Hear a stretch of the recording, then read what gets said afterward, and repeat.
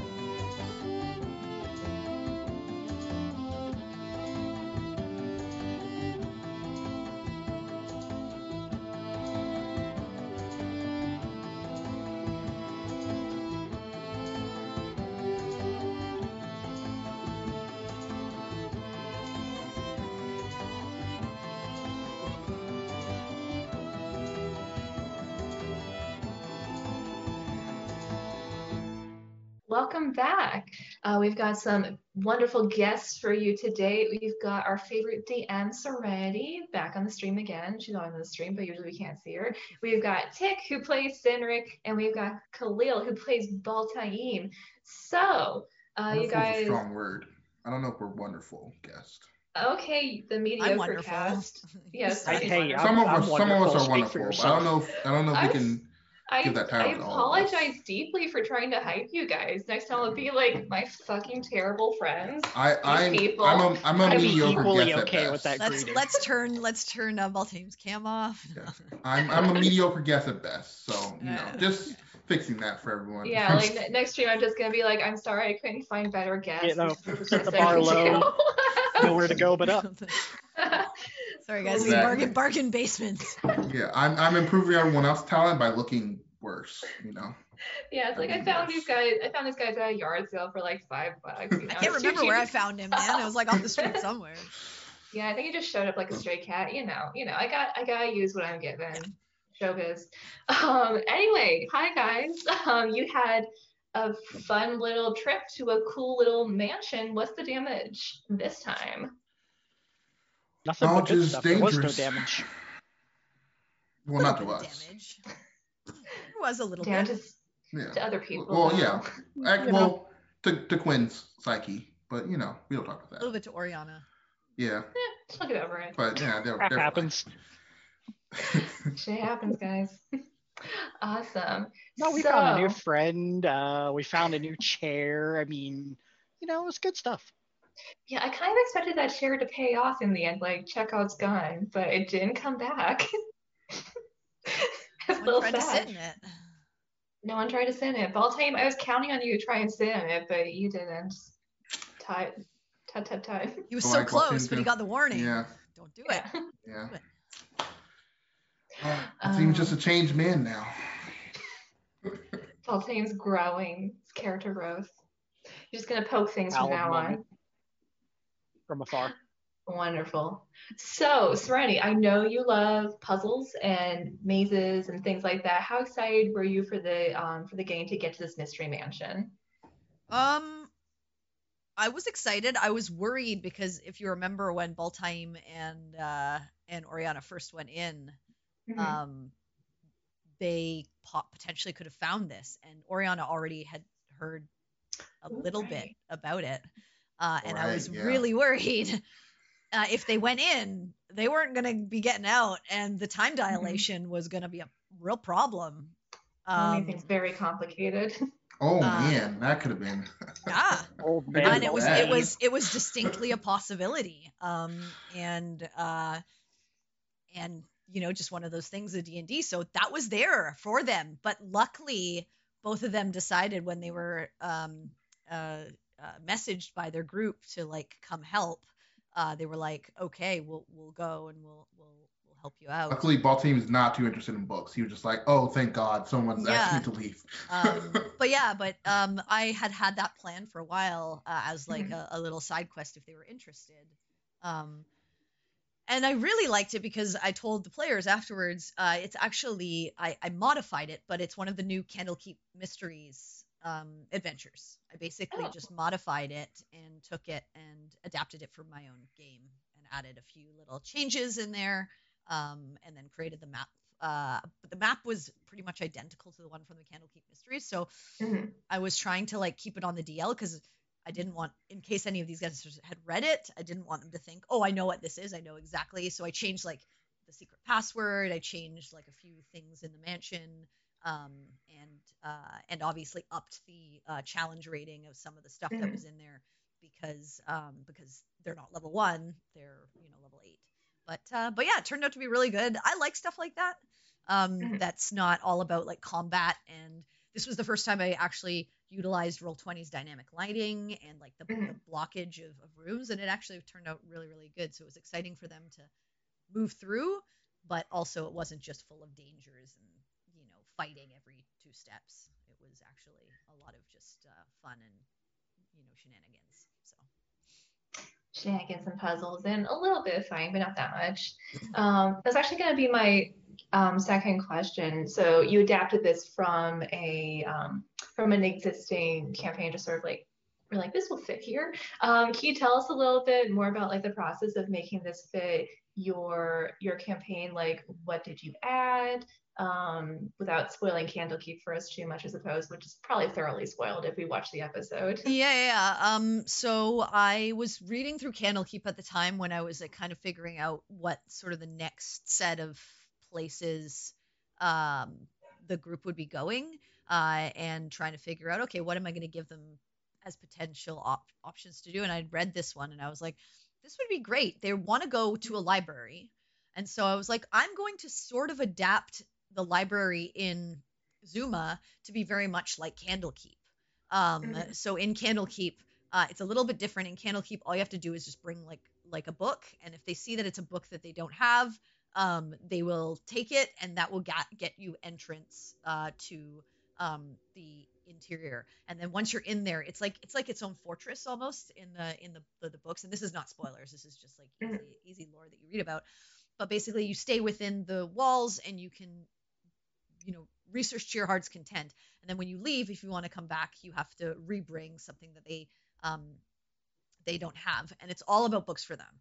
I kind of adapted it and made it like, well, it could be books, but it could also be like really interesting magical artifacts or information that they maybe don't have that they want to make available to the world.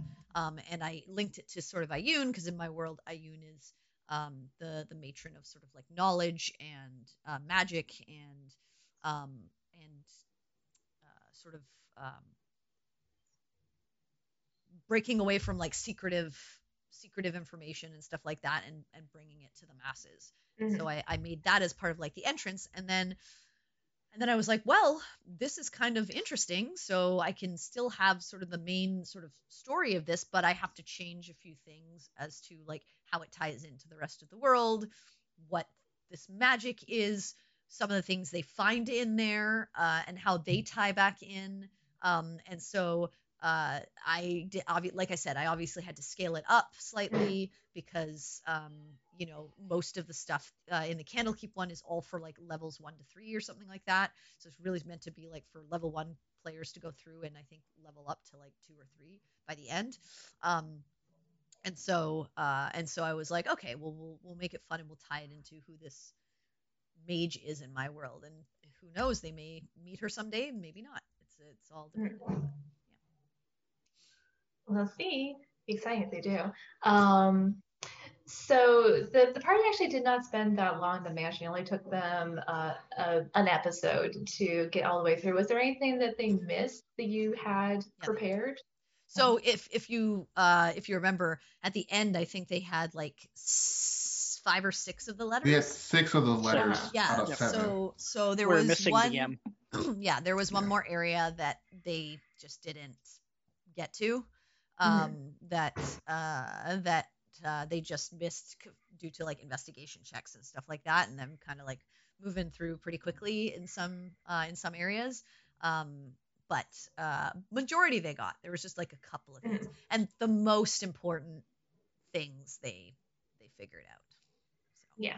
But yes, there was areas that they missed. Well, some secrets we'll never know. Sad. Awesome. So I want to talk a little bit about an interesting conversation that happened when you're in kind of that little mini shop with that guy whose name I'm forgetting, unfortunately. That's a cool little shop. But there was an interesting discussion about the value of life, where I feel like a couple of the characters, it was funny, but I feel like a couple of the characters, it showed like their different perspectives on just stuff in general. So Perry took one side. Baltaim and Cynric, though, pointed out a couple of things, one of them being that maybe with the fate of the world being in balance, you shouldn't be assuming that you'll live to retire. So kind of want to know, are your characters assuming that you will die, like in the fulfillment of this big quest to save the world? No, I'm not assuming that I'll die, but in the scope of things, I am assuming that failure means death. So if death is the terms for failure, any time that you buy is good time. So who cares if you shave 5 or 10 years off in the scheme of buying another 30, if that makes sense. And that's kind of how I look at it. And it goes the same with everything. If we fail, it's not just me being greedy and getting 10 extra years for myself, but look at all the years you get for everyone else as well. Right. I think that's a similar approach Baltaim had. Baltaim's a man of chance. There's Dobby is not with us. There's a very visible and tangible chance that we will die and we will not make it past this journey. So he's like, death is literally always on the table. So it's like, even if I do survive this, he understands, like, ultimately, and whatever I do, the end goal in life is to die. The end goal in life is always death.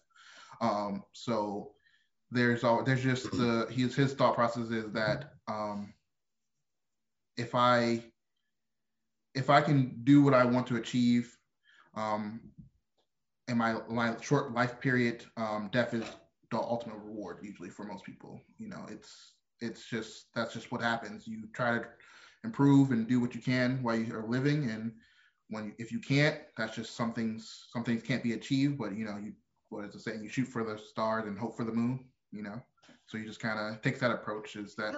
I think it's the other way around. Shoot for the moon and hope for the stars. Yeah. For stars. Okay. No, shoot for the moon. Even if you miss, you'll land among the stars. But stars, yeah. So he knows that if he can do some of the half of the things he wants to do, that's a life well accomplished, no matter what happens in the end. And Baltaim has kind of a connection with death, being tied with the Raven Queen. So I just thought that was very interesting. I was going to say, I think I have a different approach, but even getting to the same outcome. Whereas, and the question is kind of what is worth dying for, and trying to figure that out. So I mean, I think that's kind of where I come from. Whereas Baltaim's like death is almost like a Valhalla type approach to it, whereas death is your reward for living a good and prosperous life. It's also If the that reward for living a makes bad sense. life. Well, I mean, How come neither of you offered up your I didn't need an Stuff. axe. because I already They didn't have want the two axe. things up against my I don't know necessarily my soul, but If I you got two offered that things for the up. armor, I would probably taken the armor. You could have haggled. Yep. maybe So could've. maybe until I find out, more, I don't think I have any chips. those worth are bargaining very with. very good items. Mhm. Yeah. Oh I mean, yeah, Very absolutely. good items, but what you were trading for them But is expensive, yeah. quite expensive. Yeah. Yeah.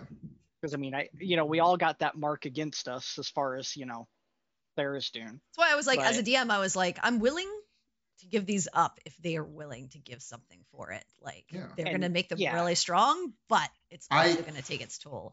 I had a very hard thought process of taking the armor, but I was like, it was too soon. You know what I mean? Like it was too soon of being back to literally just talking to Yeah. Avandra and saying Yeah, like, that would have jump been on that would have been a everything very instantly. interesting exchange. And so he's like, damn it.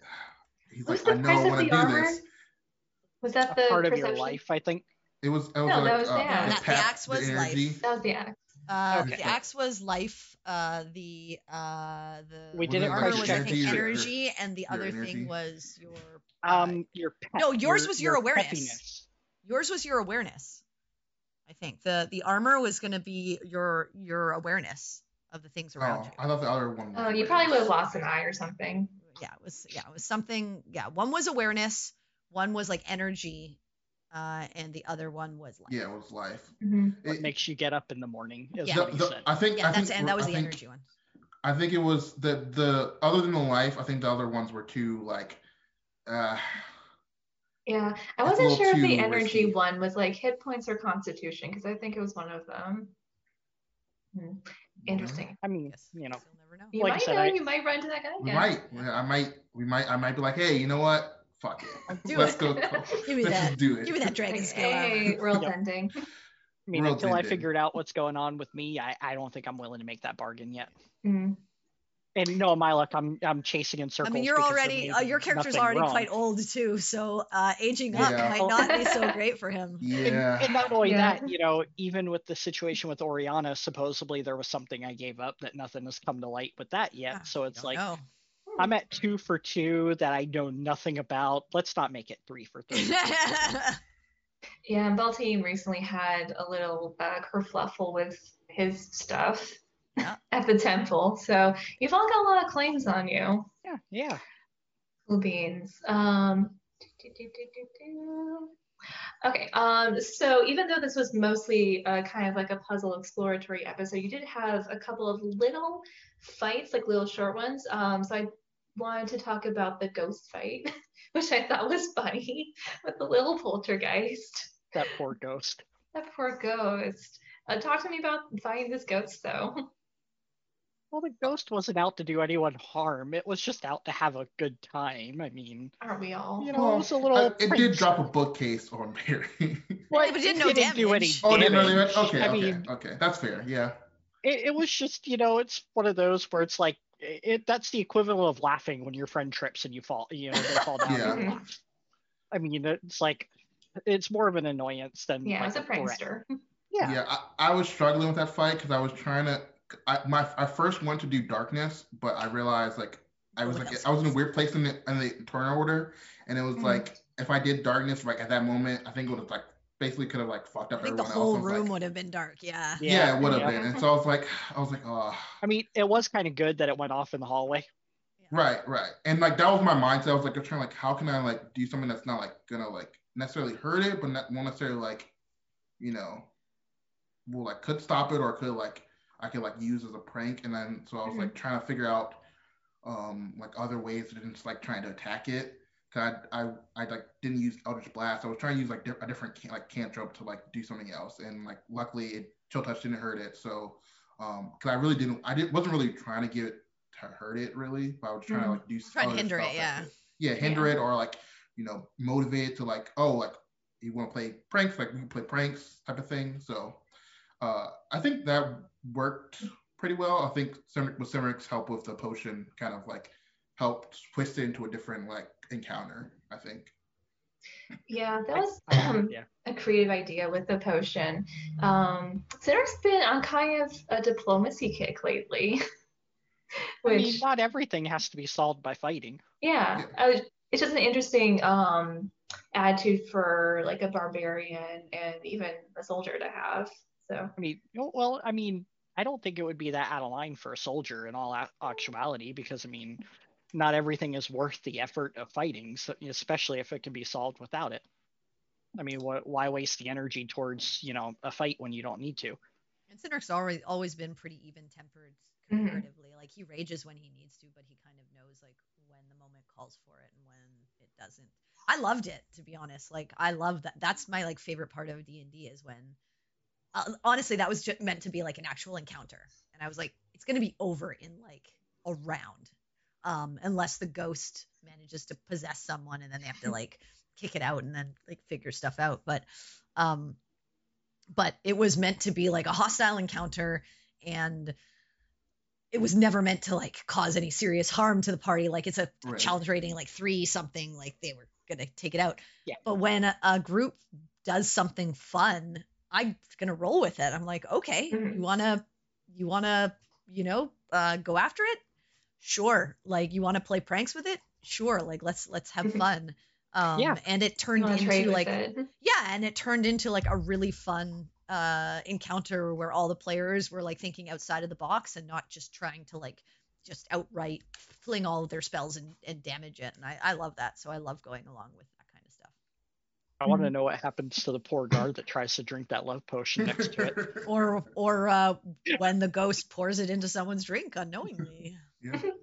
And the ghost is just gonna be like in the kitchen, like just oh poor Yeah, Kima and the next Coriander. They're guest gonna that get comes. blamed. They're Yes. gonna Yeah. get blamed. Oh, Kima and Coriander were such a treat. I love them. Yeah, they're gonna be so sad. They're gonna be like, no, No, we didn't do that's it. not me. This is not what mistress told me to serve. Aw, But poor you know, little. it's that also element of chaos that just is Yeah, kind of that fun. we breed that one of chaos. Love it. It is Just nice so when a you little find a bit use chaos. for an item that Mhm. you really didn't think you were going to have a use for. Right. Because I Yeah. mean, when I snagged that item, my whole intention was to just sneak it at one of the party members' drinks at some point when we're not noticing. I mean, To be your I own have party members. it would just be fun. I have sleight of hand proficiency, so I mean, Now I'm Oh. as sad. long as I don't do it to parry, I mean, yeah, it should be fine. Yeah. What if you did do it to Perry though? I would have to roll higher than a 2, which doesn't seem likely. True. Yeah. Parents should be perceptive. Yeah. Okay.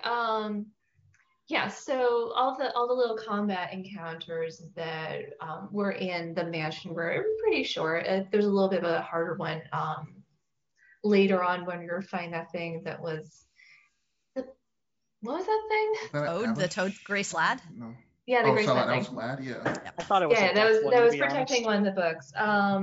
But I wanted to ask Serenity. So like this was mostly a puzzle, big puzzle mansion. But how many of these like little tiny combats did you like lace in?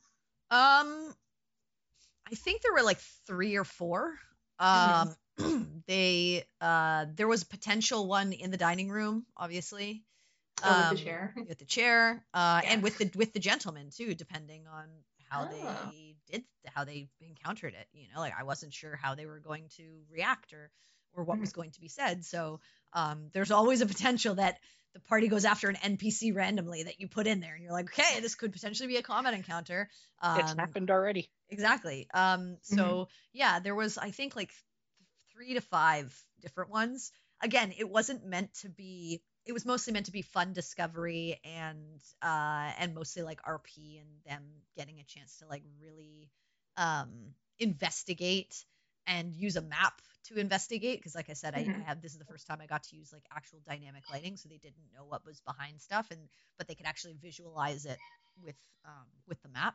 And so it was meant to be more fun around that and around the RP aspect. But yeah, I had a few, but none of them were going to be like, there was no real no boss battle or anything like that for this quest. Nothing that was going to be hard. And the map was so small that it wasn't meant, like, they were never going to find like a mob of enemies that's going to, like, there was nowhere to put them. So it's like, they were going to find most of these things were going to be things that would make them go like, and be like, okay, I got to deal with this. And then more figure out, like, why is that here?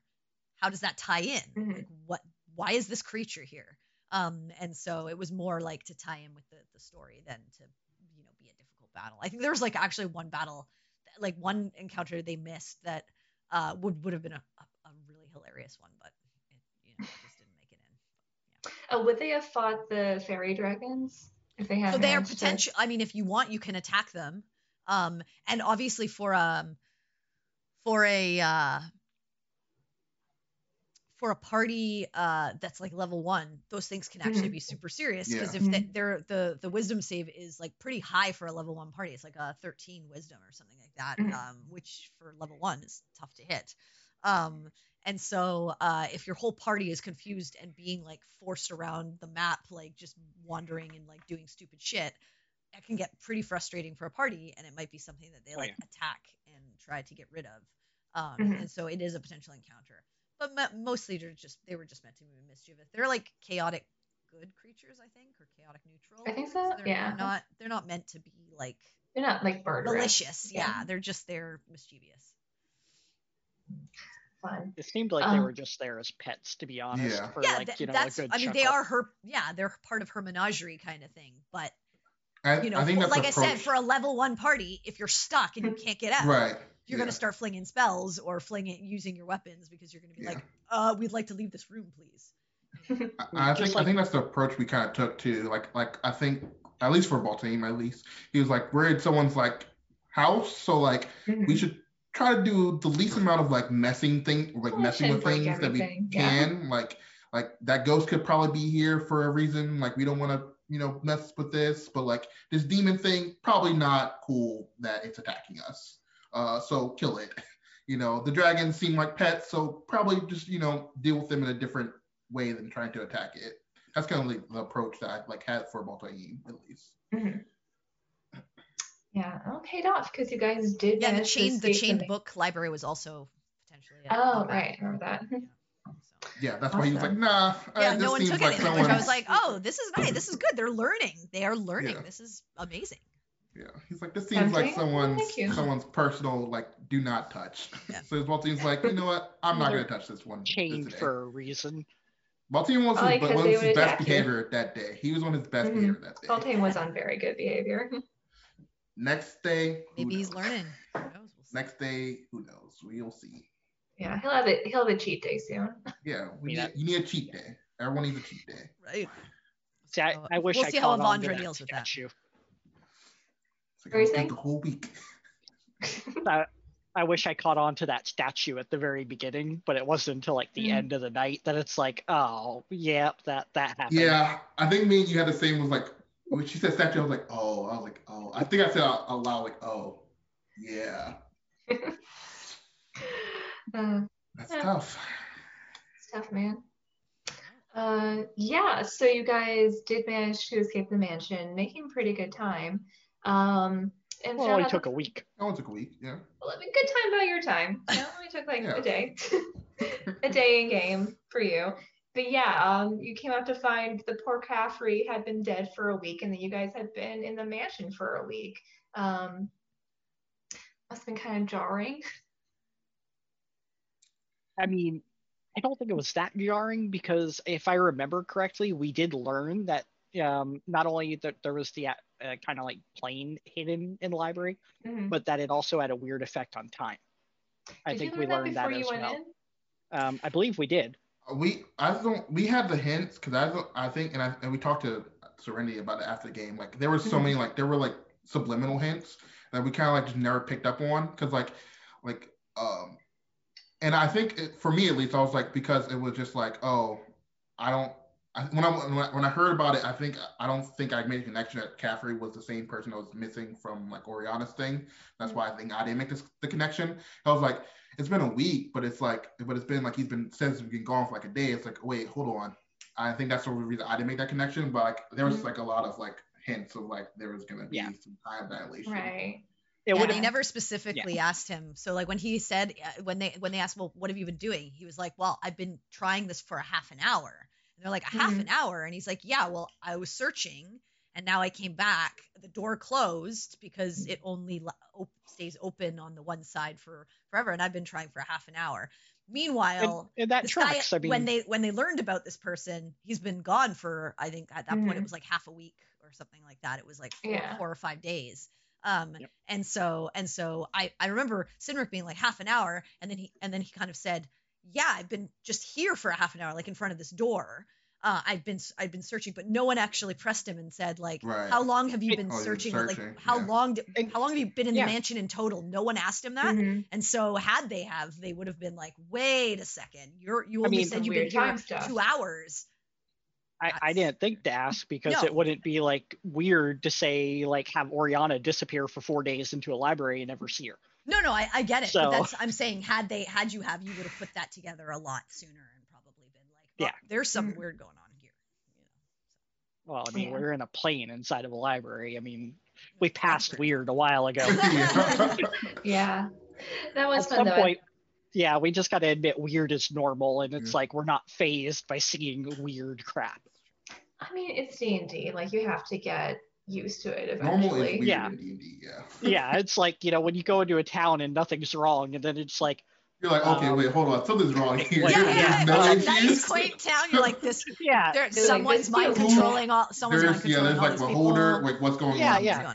No one's turning into a giant colossal monster. There's no plague happening. I mean, like, guys, we need to leave. Yeah, something's not good.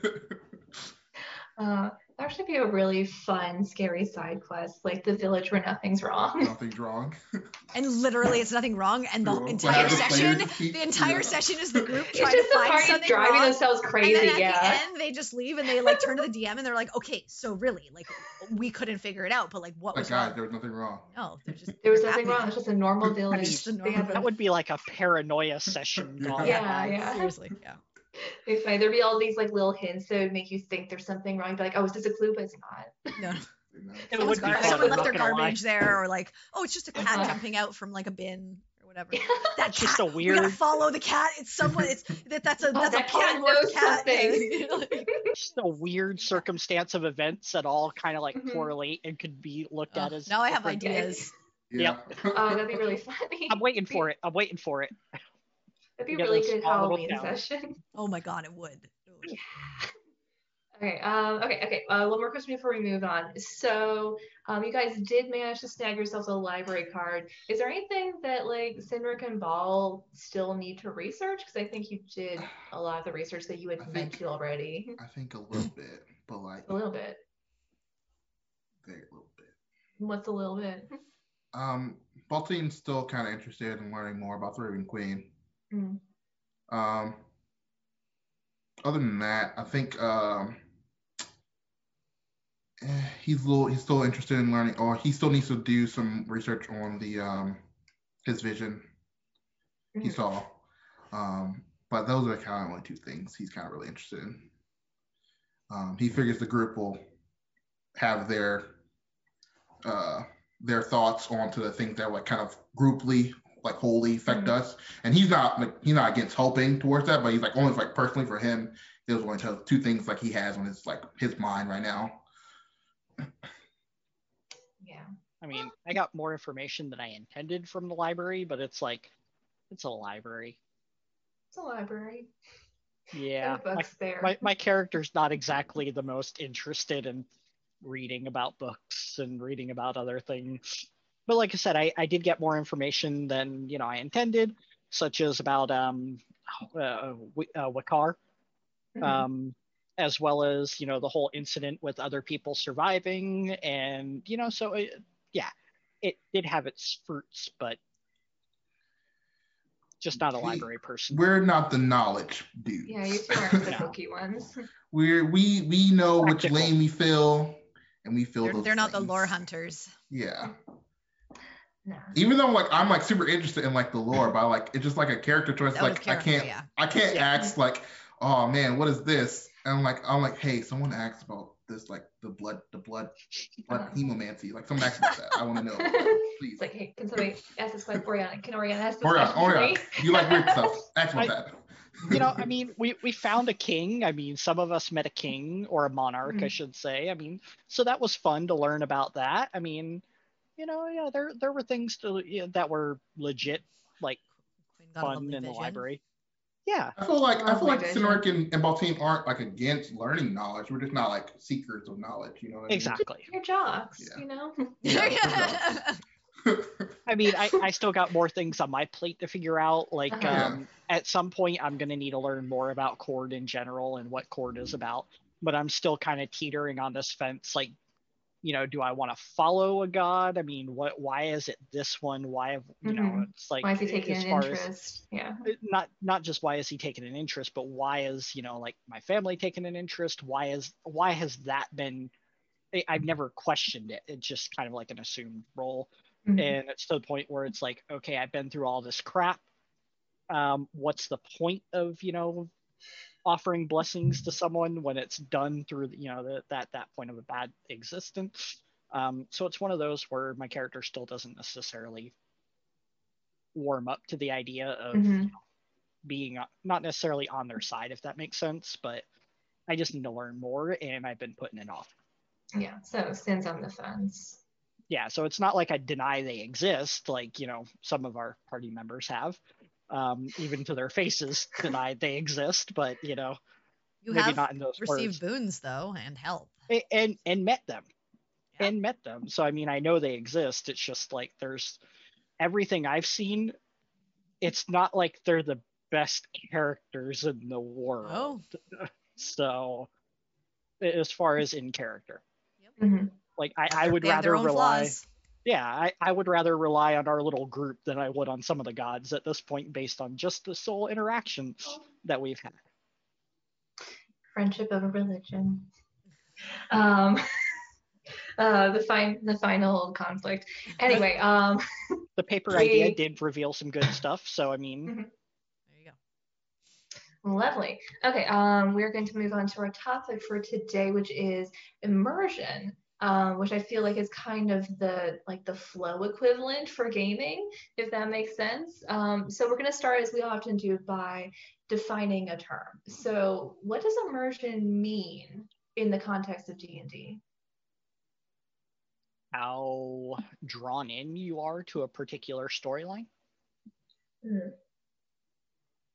Yeah, I would say something loosely to that, like how drawn in you are into the setting or what, like how drawn in you are in this like this moment, I guess, because it's kind of hard to be immersive all a game, but you know, like how drawn you in like that moment. Yeah, I mean, yeah. To be immersed is to feel like you're actually a part of the Yeah. world or a part of something. So, how well you can make your players feel like they are these characters and they are actually going through the emotions, and the reality that their characters are facing. Awesome. Yeah, I've always heard immersion sort of described as like the world falling away and you concentrating purely on the game. And this can be for like video games, it can be for movies. I think D&D is actually a harder game to get immersed. Merged. Yes, immersed. Emerged. Thank you. Oh, immersed. Yeah. Immersed. Immersed Okay. in. Yes. Yep. Okay, to get immersed in, I got there eventually because it can be very technical sometimes, and there are stops and starts and rolls, and you have to look up the rules sometimes. But I think like when you do get that moment where like you honestly do forget that you're not like facing a dragon, that is magical every time. Awesome. So first question. As DMs, we're going to look at this from both like a DM and a player perspective. How do you create a sense of immersion? Like, because you are kind of fighting against a lot of the mechanics of the game. How do you overcome that to create something where the players are, kind of forgetting that they're not their characters and that they're not doing these things. Well, you have to take out that good old imagination brush and, I mean, use your adjectives to paint that wonderful picture so that when you do close your eyes, I mean, I hate to draw on that analogy, but you kind of have to. If you don't have a visual representation of the world you're trying to create, you have to be literally as descriptive as possible with, as much to give your player a picture of what you're doing. And we've even seen in this game the same, description. We've all kind of generated our own like visual of what that is, and sometimes we're all on different pages when it comes to certain descriptions. But that's the point of it. I mean, we have that image of what we're seeing basically that's being described to us. So I mean, good use of adjectives. Yeah, adjectives, descriptive words help. I like to, personally, well, again, I feel like this is our saying. It all depends on what who your players are, because some players just aren't like, they just aren't like they don't do that. They're just like, here's my numbers, here's my thing. I rolled dice, and that's my thing. I am here for the pretty clicky rocks. Right. But I think for me, I think it's having an understanding of your players and what emotions you can draw, like how you can draw certain emotions from people. If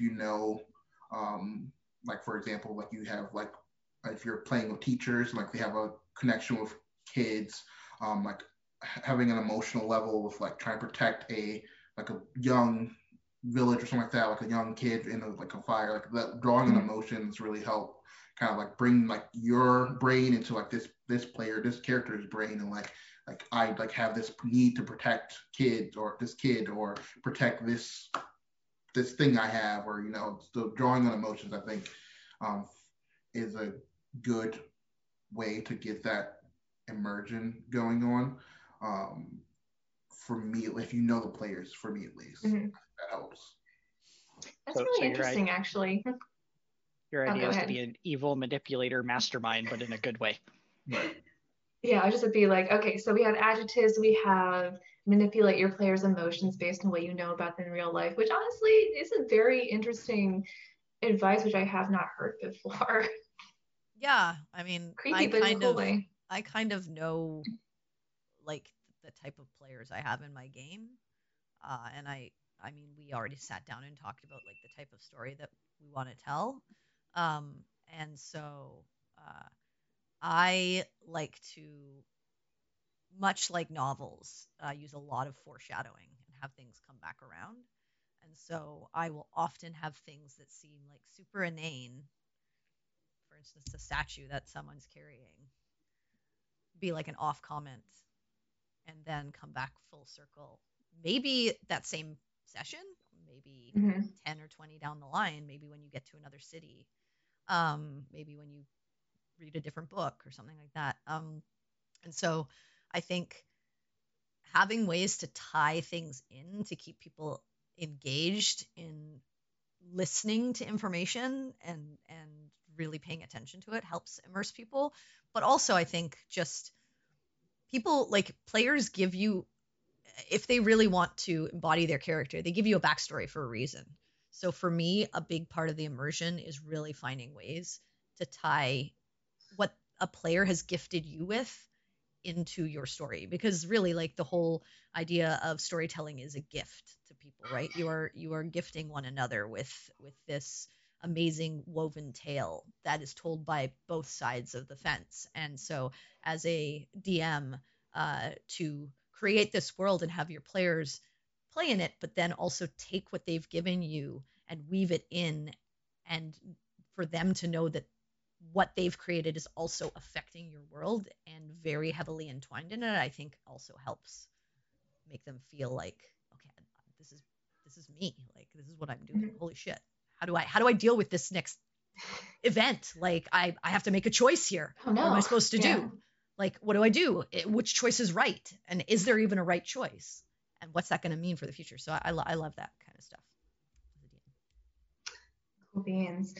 So we've talked about description quite a bit. Obviously, Serena gets very into her descriptions, beautifully written out, often creepy.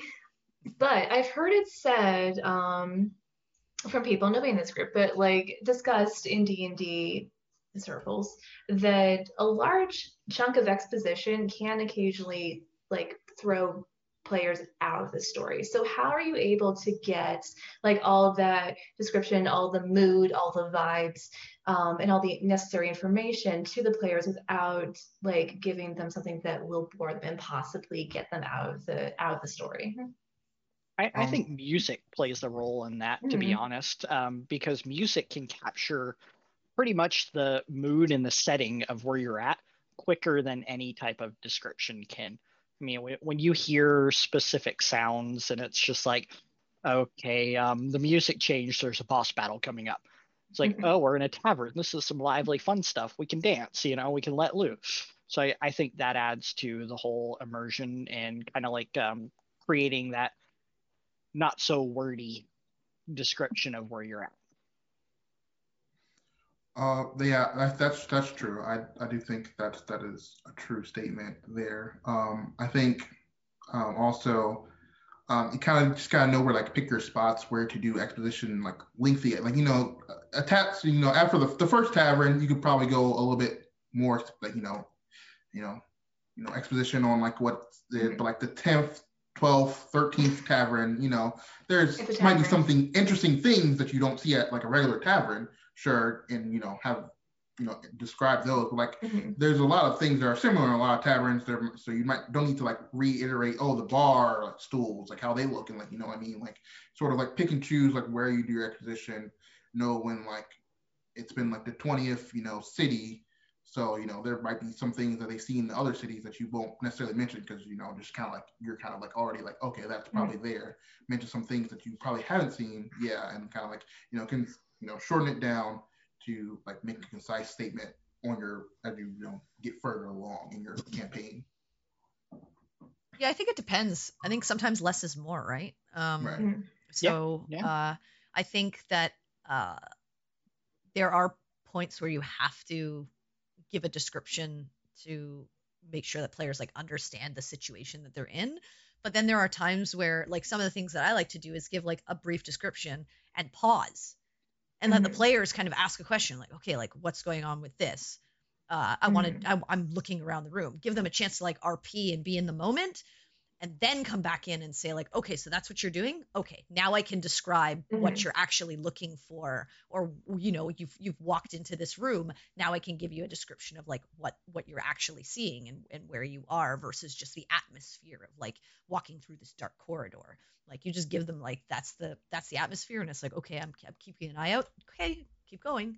And then you give the more expositive stuff. I think the harder parts is when you're in like a heavy part of the story where like you're trying to give a piece of lore that the players need to have in order to be able to progress further. You can't really not exposition that. You have to. But I think knowing when those moments are and when to gift those to a player versus or to the players themselves versus when it's like let them kind of discover and only exposit when they're actually specifically doing an action to investigate something or stealthing forward or whatever it is that they're doing. Because sometimes they'll like a player can ask you a question about something that like you like have the idea of like what this thing looks like in your head, but like you might not necessarily have the same question that a player had, and they're like, oh, what would this look like? And you're like, oh, that would look like this. You can kind of give like an even like better image for yourself sometimes too, for like what this thing or what you're doing, like what does this area look like for you? Yeah, and regarding what Sereni said about like occasionally necessary lore dumps, I think if the players are like really engaged in the story, then the lore dumps can be really exciting because they're like, oh, this is super cool. It's like when you find a little secret thing in a video game and you're like, oh, I'm actually going to read this whole diary because I think it's really fun. And it gives context to some of the stuff I've been seeing.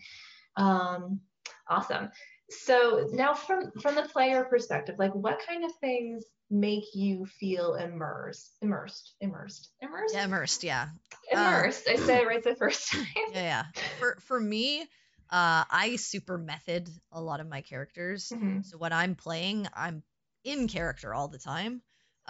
So I'm generally immersed unless a DM really heavily takes. If one railroading really makes me unimmersed, because I do a lot of weird and wacky shit a lot of times, and like ask to do certain things that I think would be really cool. So like a DM that doesn't allow a little bit of freedom, I have trouble with, and that kind of like takes me out of the game. Constant combat totally breaks, like you said, like Mhm. when I'm rolling stats and stuff like that, yeah, a DM can be as descriptive and like as fun with combat as possible, but there are breaks in combat. Like you got to wait for the next person to roll their dice, Yeah. and figure out their action, and figure out where they want to move, and be strategic about it, and like do this. And then you got to wait for the DM, and like if the DM's running 8 monsters because you're a 6-person party, you got to wait for all those 8 monsters to go. And Mhm. so like, you know, like as immersed as you try to be, it is essentially a turn-based tactical RPG at that point, where you're like figuring out when you're gonna win the combat or if you're gonna lose it. So that generally takes me out. But yeah, immersion for me is like finding a way to just let me go with the flow and play in the world, and just give me descriptions of the things that I'm trying to do, and kind of let me freeform it. Mhm. Give me a direction and let me like point myself to where like I need to go with the other players. So Yeah. I think for me also combat is kind of a hard one to be like immersed in because like I'm like a tactical like person, so I like to think of like, oh, if this person does this, what am I gonna do? If my partner, like my player, like my teammates do this, I can use this to help. Or like I'm like thinking of like 17 different things in my head, trying to like figure out like what like can I do for like the best scenario to not Mhm. like fuck up my team, and then like help the best way I can, like to my abilities. So I think combat's kind of, I almost prefer combat to just be like kind of a little bit more straightforward in some senses. So I just don't like have to like add another type of thing on top of that. But for me, I think for me it goes into my backstory. For me, I always my characters are always a little bit of um, some part of me. There's Mhm. always just this element of me that is either raised or lowered to some degree. And it helps kind of get me into that mind space because I can just kind of go in that place in my mind of like for like Baltimore, for example, like Baltimore just like pure like ADD impulse of like myself. So it's like, all right, don't think about what are you gonna what's the first thing that comes to your head? That's what Baltimore would do. Like Mhm. so like that's sort of like the like my method of doing it, like having a little, it's not like it doesn't have to be you as a character because that's also kind of a little weird. It gets a little weird that way because it kind of you kind of don't know where to separate you and the character. But Mhm. having like the little element of you in there, so it's like when that story beat comes up, and it's like that's something from like a little personal that you like built that from something personal inside you. You're like this It hits automatically you. just makes you pay more attention to this because it's already this matters way more than this game now in my head. You know what I mean? Yeah, I mean, as a player, I definitely find more satisfaction as far as those story beats that necessarily point to the interest of the character you're playing and allow you Mhm. to explore kind of more sides to that, like the quote unquote bathhouse scenes and things like that, where you have the ability to spend time in character with the party. It just creates like the more immersive sense of, Mhm. you know, camaraderie, so to speak. Because I mean, D&D has this weird timeline mechanic where like as players we're stuck together for, you know, in this case a year, but in the timeline of the campaign we've been together for Right. very not long months. time, so to speak, in the course of things. So it gives us those moments to actually sit down and, you know, be in character with each other and have fun with each other. Mhm. And those moments of fun are definitely more immersive for me because I mean, combat, especially with a large group, is slow, but it's fun because I like numbers. So I mean that's not a big deal. Mhm. Um, but it gives you a break from digesting and reacting to all the heavy moments and keeps you ingrained into what's going on and allows you to process all those bigger moments that happen Mhm. that That's aren't interesting. necessarily like, you know, central to your character. Well, although they could be. I mean, it's hard to say. It's all up in the air. So jumping off of that, how important are the other player characters to player immersion? Like, what can players do Not at to? all. Not at all, Fuck them. obviously. And yeah, fuck the other players. Like, I They're don't even just care about here. these They're guys. props. I don't even need PCs in my world. It's Yeah, all about my exactly. NPCs, I'm just, man. it's all about me. But you mean you're not Yeah. writing a book? I wish. Um, I am way too lazy to do that. That's why I do D&D, so you guys can help me tell the Exactly. story. Yeah, it's like No, you're crowdsourcing. Yeah. No, I mean- oh, Oh, go go ahead. on. Oh, I was gonna say, I mean, it's a D&D is like it's a collaborative storytelling. So like, my character has changed so much from like what you envisioned because there's other people adding into your story now. And there's other people with their own story and like just how life is that are coming in and changing and tweaking your story at a constant rate. Like Mhm. there's a different relationship that me and Cedric have from when we started than what we are now. Me and Quinn had than when we started and where we are now. It's just a constant like it's basically someone like coming in and readjusting your mind frame. And I think it's an important element because it just helps you. It helps you be flexible, but also helps you either reinforce or like de-enforce. I don't know if that's the word, but I'm going to use it. We're having trouble with words today. Sorry. your character and like the core of your character, and that's a growth in itself. You know, if you change, your character has changed. That's growth. It can be for good or for bad, but that's also some type of growth. So yeah, I think that D&D is such a special but weird thing because like there's other people coming in and like helping like change a narrative or write a narrative with you, and it's an important element of it. I mean, sometimes I hate to say this because I'm going to sound horrible, but sometimes other player characters definitely matter more in the scope of telling a narrative that's central to your character. And I mean, that's not necessarily always a bad thing because, you know, just like in real life, sometimes you don't always get along with everyone. Sometimes it's easier to tell one person something, you know, about how you feel or a way you're thinking and not have them react within a certain way. So, I mean, it's one of those where, yeah, PCs are important because it will give you a contrast of options as opposed to what's on the table. Like, for example, I mean, we were just in the city and talked about drugging a particular person, and you had people that were on board and people that were staunchly opposed to that particular action.